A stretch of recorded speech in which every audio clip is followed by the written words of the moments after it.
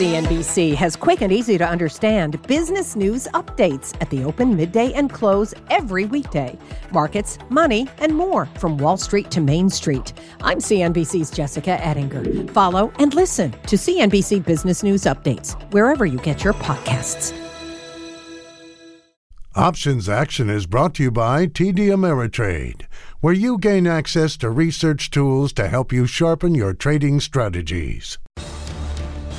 It's Friday, and that means that it's time for Options Action. I'm Melissa Lee, joined by Carter Worth, Mike Khouw, and Tony Zhang. We are wrapping up another wild 5 days on Wall Street. Despite posting its worst week since 2020, the S&P 500 managed to gain a little green today heading into a long weekend. Could this be a small sign of things to come next week? Tonight, if you are looking for a rebound, Lockheed could help you lock in some gains while also still offering inflation protection for the longer term. Carter and Mike will tell you why. And Tony takes on Apple, also attempting a play for a bounce in this bellwether. All right, but first, energy and the S&P have become like two sides of a scale within the last 5 years, with both at their own inflection points. Carter Worth is taking a look at which has more weight right now. Carter. Sure. I mean, what we know, and while mean reversion is not always a good technique, quite often it's right to stick with momentum. When something gets stretched too far, it's usually right to take the road less traveled. People love tech, and of course now they hate it. They loved energy, and guess what happened? It just dropped 22% in a matter of sessions, and now all of a sudden no one wants to talk about it.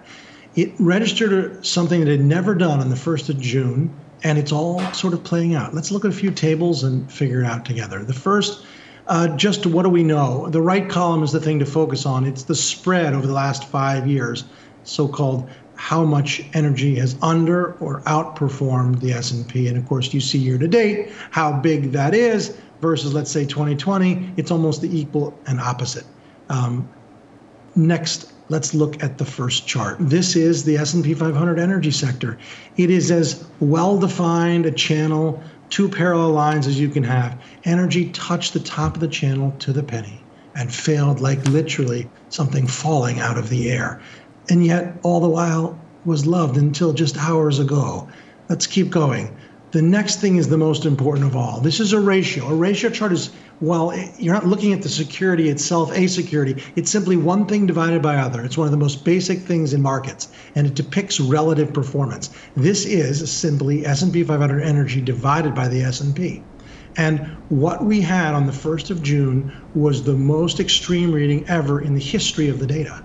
In fact, more extreme than energy's peak in 08. And so the final chart looks at just that. How far above trend were we? We were some 40% above the 150 moving average. That is even higher than tech's relative strength line was at its peak in 2000.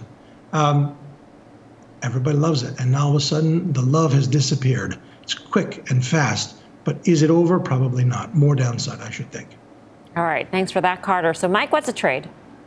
You know, it's interesting. At the end of FAST just now, you had two participants who had wildly differing opinions on energy. And actually, I think there's some sense in the things that both of them had to say. Is there a potential for further downside in energy? That's not questionable, really. It was the worst performing sector today, and by a lot. And of course, you know, when we take a look, it is still up significantly since the beginning of the year.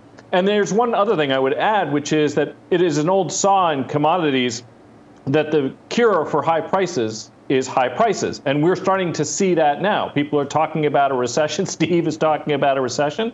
And this would be a big contributing factor for that. And that's one of the reasons that oil prices got hit as hard as they did today. However, some of the fundamental energy drivers remain. U.S. production is more than 12% below its all-time high and probably 9% or so below on a monthly basis where the average, the 12-month rolling average for U.S. production was. And a reminder to everybody, just recently the United States was the largest oil producer in the world above Saudi Arabia. Right now, options premiums are high. I think the way I would play this right now is not to risk capital in the event that it somehow manages to find a bounce here. I don't think that it will, but instead get some participation to the downside, but also be willing to get long if it gets back to those levels that we saw in January. And we have an options trade that allows us to do that. I was looking specifically at the August 72.65 1x2 put spread.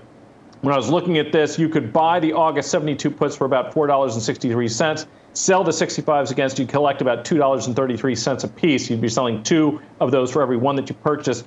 Consequently, you're not really laying out any premium at all. You're going to get participation to the downside if XLE drops from 72 down to that lower 65 strike price.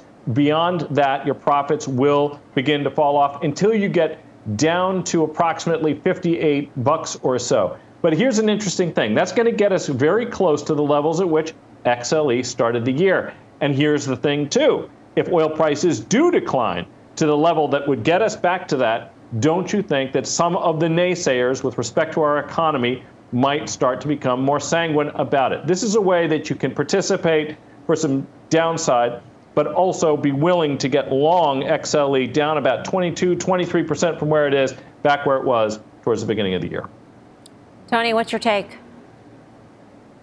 Yeah, so when you look at energy, I certainly believe that last week's highs are the highs we're going to see for quite some time.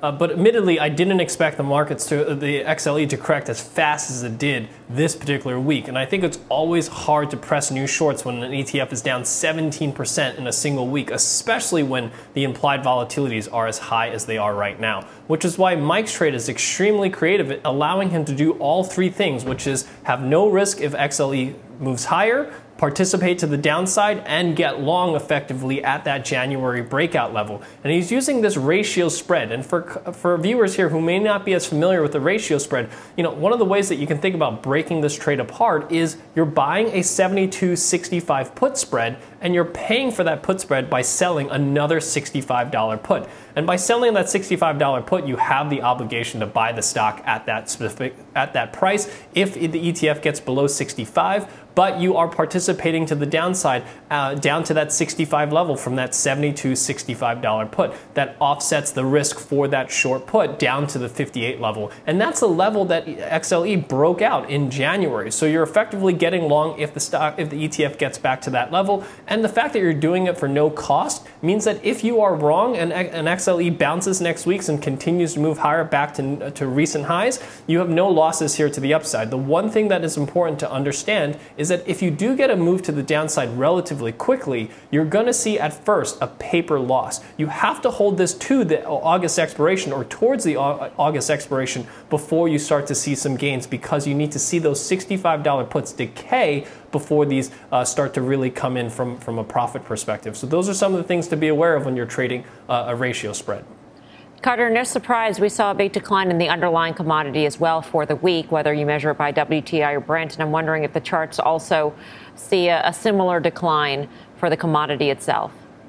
Indeed. And here's an instance where the markets price in things quickly. We know that in 6 sessions, crude oil, WTI, went from 90 to 130, up 45%, almost unprecedented. And it was just on the days of the invasion. 4 months later, it's still lower. A lot, if not all, of the things that are coming out now were priced in almost instantaneously in that 6-session advance. All right. Well, even if you are in the camp that the overall indices are due for a move higher, should you extend that thesis to individual stocks, maybe if they are big enough? And Tony is looking at the big apple, so to speak. Tony. Yeah, that's exactly right. I'm certainly playing for a bounce here in the broader markets, and I'm simply using Apple here as a proxy here for the market. Now, if we look at the chart here for Apple, an important level I think we have to pay attention to is the 130 level that we recently just touched yesterday. And I think that if you look at this level, this is the level that we broke out from at the end of last year. And the fact that we returned to this level provides a really good risk-reward ratio for long exposure here in the broader markets and in a single name here like Apple. But I think the more important chart here to look at is the relative chart of Apple to the sector, the technology sector. What we've seen here is since the November sell-off in the broader markets, Apple has outperformed the sector by 17%. Not only has it outperformed the sector, it also has outperformed the market, and it's recently pulled back on that relative chart to a level of support. So this is really where I think from a timing perspective, we're going to see Apple outperform both its sector and the market itself. So And then when you look at the fundamentals here, we know that Apple has consistently shifted from more of a hardware business to more of a services business, now generating more than 30% of their revenue from services. Now that they've sold over 1 billion iPhones, and the ability to capture that market and sell reoccurring revenue through subscriptions, that's really where I think that the current multiple that Apple's trading at, about 20 times next year's earnings, is quite inexpensive. And I think it justifies a much higher multiple, closer to about 30 times earnings, if we do rate to that level. So the trade structure that I want to use takes advantage of this week's volatility. Apple currently trading at its 85th percentile in terms of implied volatility. So I'm going to be more inclined to be selling premium. So I'm going out to the July 29th weekly expiration, and I'm selling the 130-120 put vertical here. I'm collecting $3.38 for this put vertical, which is $10 wide. That's just about 1/3 of the vertical width that I typically like to collect on a vertical spread. And it is a vertical spread that's about $1.50 already out of the money. So it's slightly out of the money, and that's why I'm accepting a slightly lower percentage of the vertical width on this put spread. Carter, do you see a bounce in the cards for Apple? Well, I think Apple's going to do what the market's going to do, and the market's going to do what Apple's going to do. In that sense, it's about playing for a general bounce in the general market, and Apple, by being the largest, will be a big part of it. Market is due for an important bounce. And Mike, do you like this trade? I do like the trade. I mean, this is the toughest thing in the world to do, to try to take, a modestly bullish position in a market like this one. But the fact of the matter is that there is a bottom somewhere. I don't know whether this is it or not, or whether we're going to get that bounce. But by selling a put spread, you actually are limiting your risk to the distance between the strikes, less the premium collected, which in this case is actually not a whole lot relative to the price of Apple. So this is a way to essentially look to collect some of that elevated premium we're seeing right now. Right, still to come, have your cake and eat it too. We've got a name that is both defensive in more ways than one. Hint, hint. And it's poised to bounce. That's next. And for everything options action, check out our website and newsletter. Much more options action. The show right after this.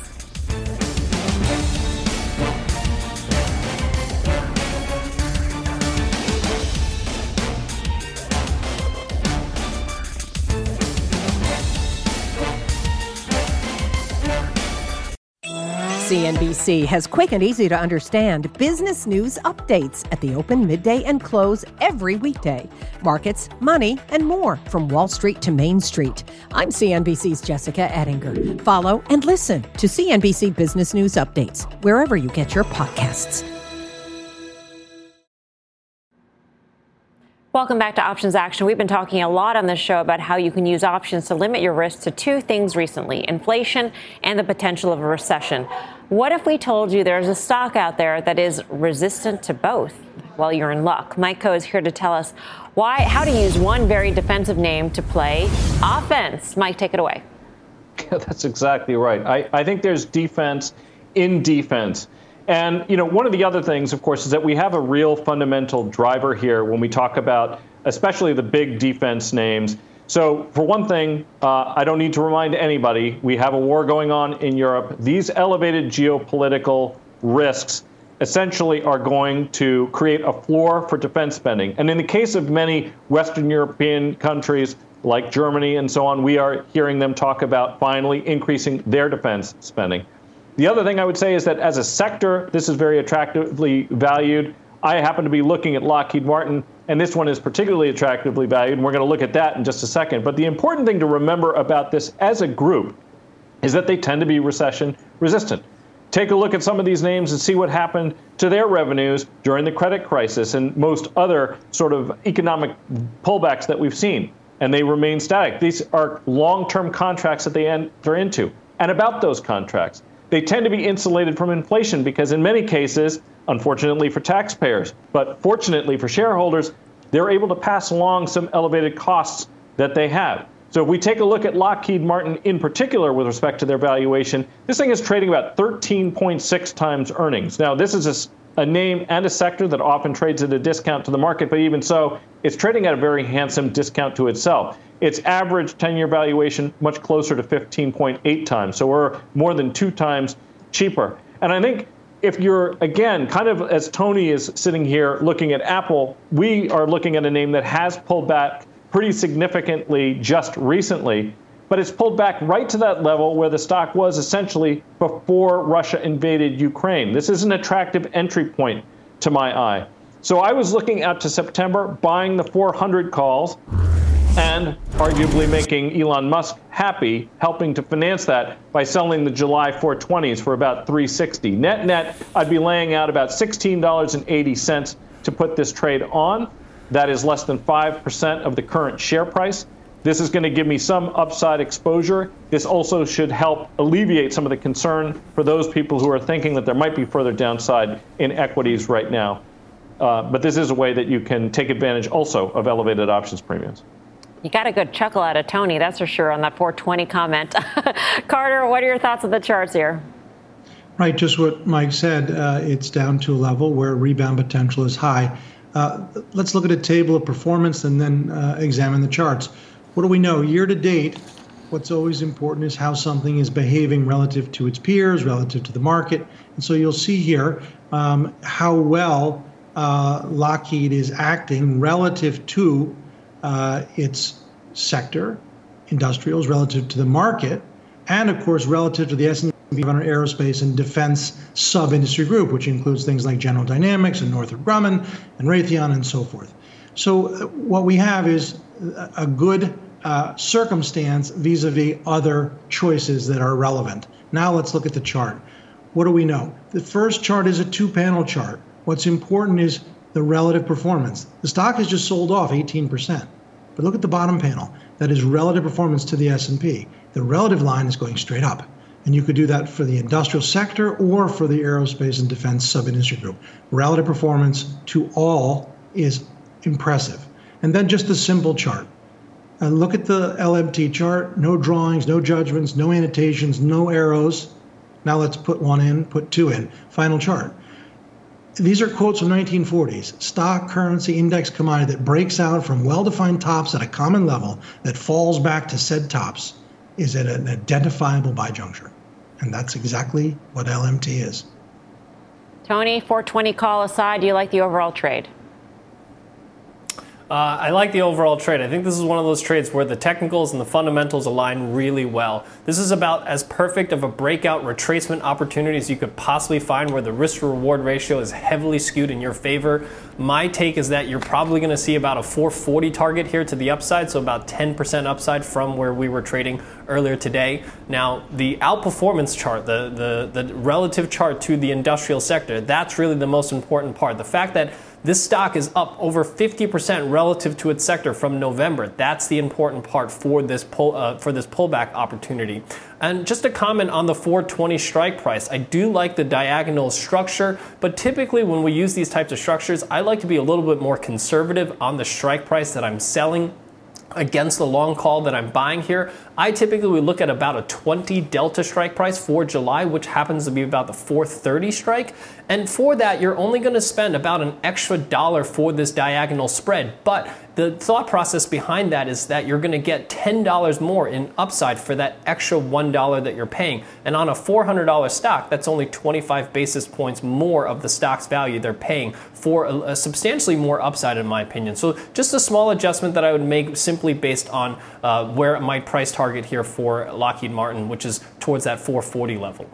All right, up next, crawlers and credit cards. We're taking a look back on two of Tony's trades to take some profits and reset for the next leg. More options action right after this. Here's a tip for your money, your future. For investors, navigating inflation requires having a well-diversified portfolio with growth and value stocks to help boost total returns, along with interest from cash and bonds. Dividend-paying stocks that pay a consistent dividend also can help weather market volatility. A dividend is a portion of a company's earnings that are paid out as a reward to shareholders, often by companies that have strong, predictable cash flow. So even as stock prices slide, holdings that pay a steady dividend may offer some stability. For CNBC, I'm Sharon Epperson. Welcome back to Options Action. Time for some look backs. A few weeks ago, Tony started on a series of shorts to press. The first strong performer he thought was then due for a pullback was Visa. So, Tony, it looks like you got that. So what's the move now? Yeah, so we use a debit spread in this particular trade. It's below the short strike. If you use multiple contracts, pull half the positions, take partial profits. If you only traded one, take full profits and move on. All right. Tony, you had a same take on a very different name, Caterpillar. Same result in a little less time. So now what? Yeah, exact same trade structure. We're just a couple of dollars short of that short strike. So exact same view. Take partial profits if you traded multiple contracts. If you traded only a single contract, it's time to close out that trade. All right, let's get to some tweets now. Our first viewer asks, what are your thoughts on NexPoint Real Estate Finance? It pays a good dividend, but I'm something about real estate. We're missing a word there in that I am worried about real estate in the short and midterm. Carter. Sure, but first it's important to say this is a very small stock, micro cap. Two, it is controlled effectively. 39% of the float of a $300 million market cap is by one firm, Highland. Regardless of that, the dip, I think, is okay. The relative performance during the dip is good compared to other REITs. And again, you have sort of an anchor tenant here. This firm is based in Dallas. Its largest shareholder at 40% of the float is in Dallas, and it's come down to a point where I think it bounces. All right, let's move up on market cap here. Next tweet is on Amazon. Can you advise any options trading opportunities for Amazon after the split? I'm looking to open put trades for $100. Mike. Okay, so if you're taking a look, I don't know, at the 100-strike put, or if you're talking about how much premium you're going to spend, the 100-strike put in July cost you about $3, but that's well out of the money. Right now, options premium is in about the 92nd percentile, making it a little bit more expensive. I would look to put spreads rather than outright puts here. I was looking maybe at the 103.90 if you're looking as short dated as July, but you might want to consider going a little bit longer dated than that. All right, up next, the final call.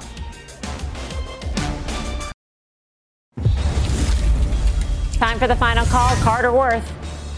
Reduce your exposure to energy, redeploy capital to LMT. Tony Zhang. Playing for a bounce here in the market with Apple as a proxy, selling a put vertical spread. Mike Coe. I like defense in defense, Lockheed Martin, and also 1x2 put spreads in XLE. All right, we'll see you back here next Friday, 5:30 p.m. Eastern Time. Happy Father's Day, everyone. Mad Money starts right now.